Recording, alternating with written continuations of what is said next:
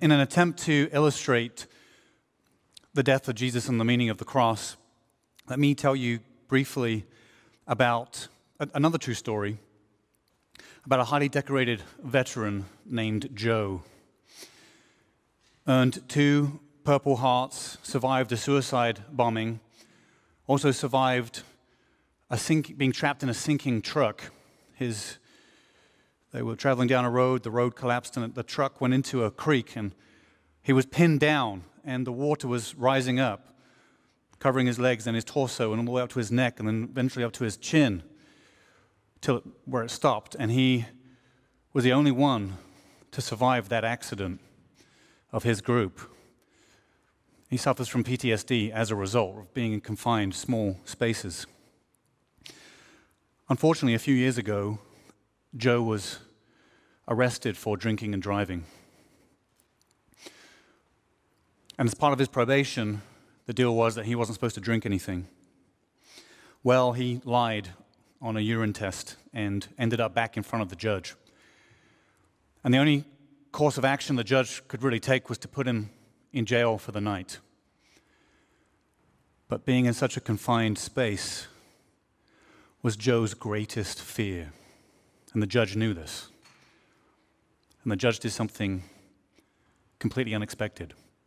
Let me pause the story there. I want to get back to it at the end. Easter Sunday is coming, and that will be a celebration day. That will be an exciting day. But today, Good Friday is not a positive, it's not a bad day, but this is a day of sorrow. This is a day of lament, where we're trying to imagine and envision what it was like for the disciples who weren't quite sure what was going to happen. In hindsight, we have the benefit of seeing what happened, but for them, they would have just been in absolute terror and loss, fear.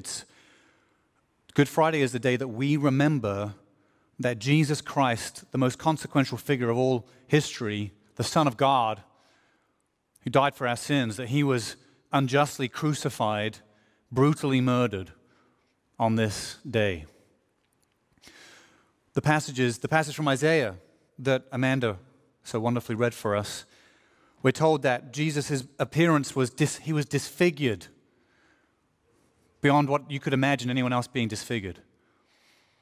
We're told that he was familiar with pain, that he was rejected, that he was led like a lamb to the slaughter, and that it was actually God's will that he would be crushed. And that he would bear, we're also told in Isaiah that he would bear the sins of many. In the passage from the Psalms that Cindy read to us,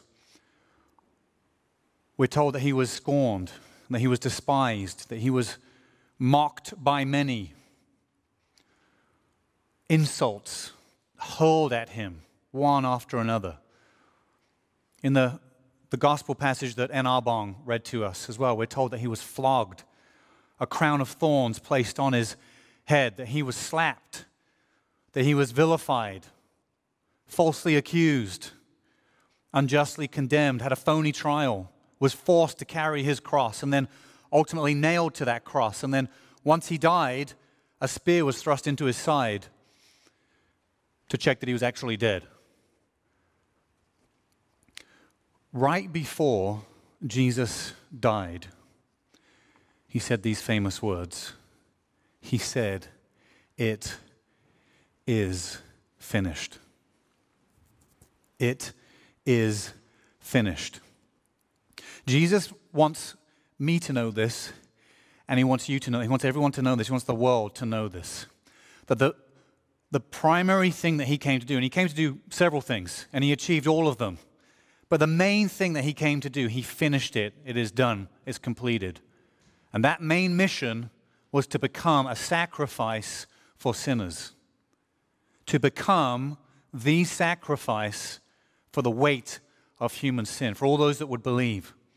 And he says, it is finished. That means mission accomplished. He has successfully become the substitute, the sacrifice for our sin. Jesus was not only physically tormented and emotionally in torment and socially tormented as well, scorned and rejected by people, but it's much more than that. Even though Jesus, we understand Jesus is one with God. God is a triune God, Father, Son, and Spirit. We know that there's no separation. There's unique persons, but they're one. Even with that, mysteriously, Jesus was abandoned on the cross. What that means is it means there was no divine assist where God is a God of salvation, a God of redemption, a God of grace and intervention. For Jesus, there was no salvation on the cross. Only punishment, only despair. We may ask why. Why did it have to be this particular way? Why does there have to be a sacrifice for sin? We always know there's always consequences for sin. If somebody betrays you or somebody cheats in a relationship, hopefully those things can be forgiven. But no matter if they can or not, there's always a price. Somebody pays a price.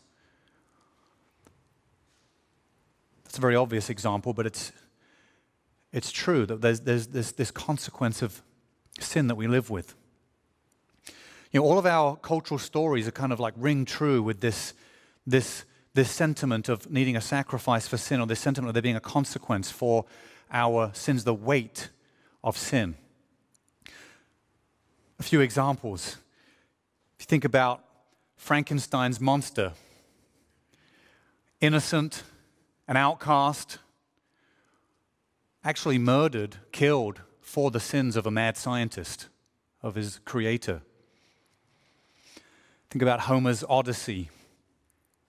The Odysseus, the suffering hero, experienced great humiliation. It says was despised and rejected. In Harper Lee's To Kill a Mockingbird, Atticus, one of the central characters, is kind of a Christ figure of types.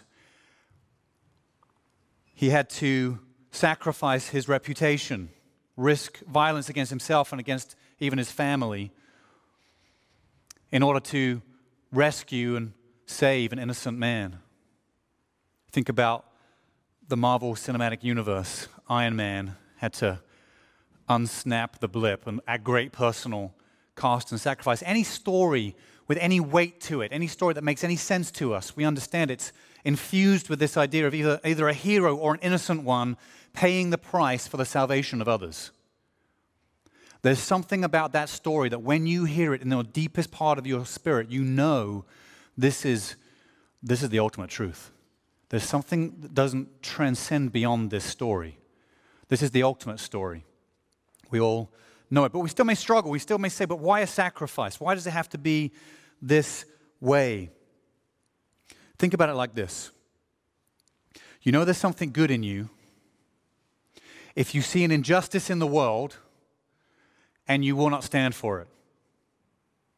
You see an injustice in the world and you know it's wrong and you won't stand for it. You know there's something good in you. Now, anything good that we detect in ourselves is always a reflection of the goodness of the image of God that God's put in us. But we know we see it in other people. They won't stand for something wrong. It's an evil thing to see something wrong and say, I don't care, I'm not willing to stand against it. What that's telling us is telling us that we have a standard for that which we know is sinful and destructive and wrong and must be made right. To believe in evil, we look at evil and we say it's a terrible, destructive thing, and you can then imagine ways to make it worse, and you can imagine the depths of evil, and you see examples in history and in modern day life of just the depths and the depths of evil, and how can it get more evil? How can people invent more evil? How can they become worse than what they already are? And you see the depths and depths and depths of it. But if you're going to believe in evil, you have to believe in good. And you have to see the opposite thing as true, the heights of goodness. You say, well, if you can imagine something good, well, you can add to that, and there's something greater than that. Or you can also add more good to that, and there's something greater than what's good. And the greatest imagination of righteousness and holiness that we could ever possibly imagine is still infinitely short for how holy and how righteous and how good the creator of the universe is. The only reason we don't understand how severe sin is and how much it must be dealt with, how there must be justice against what is evil, is because we can't imagine how righteous and how holy and how good God is. If we got a glimpse of it, we would say, of course there must be justice. And this is the gospel message. This is the message to us of Good Friday, is that God found a way. He found a way to satisfy his justice and his righteousness, his holiness and his grace, to satisfy that justice, but also to express his love towards us and the forgiveness of our sins.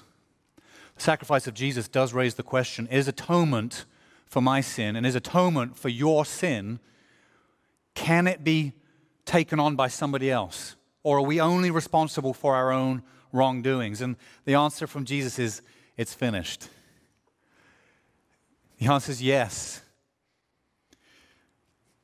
The answer is yes. Sin can be completely taken away from us and put on Jesus. He bore the sins of many. For those who believe, our sins are wiped clean. What a victory. That's why it's Good Friday. It's a sorrowful thing to think about, but it's a good thing.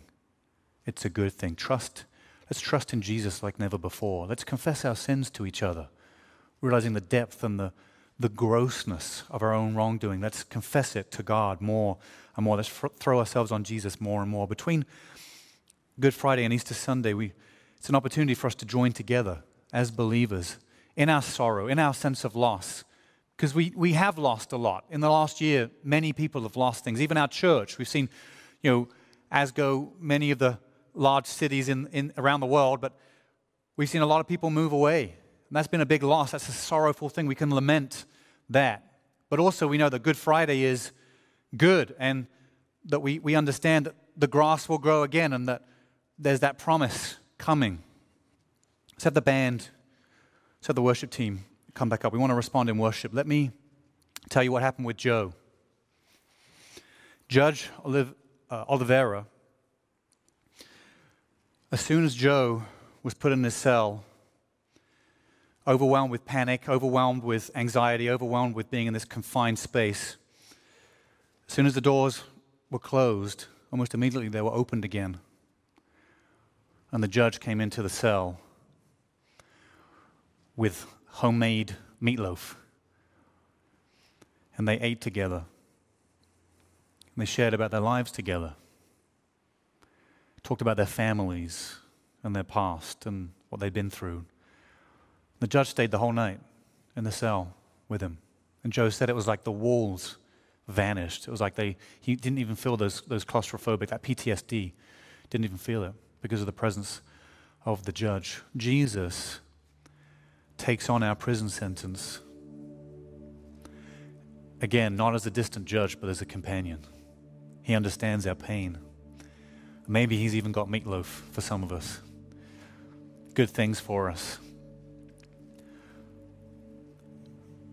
Good Friday is us trying to understand Jesus' pain. The pain that purchased our freedom.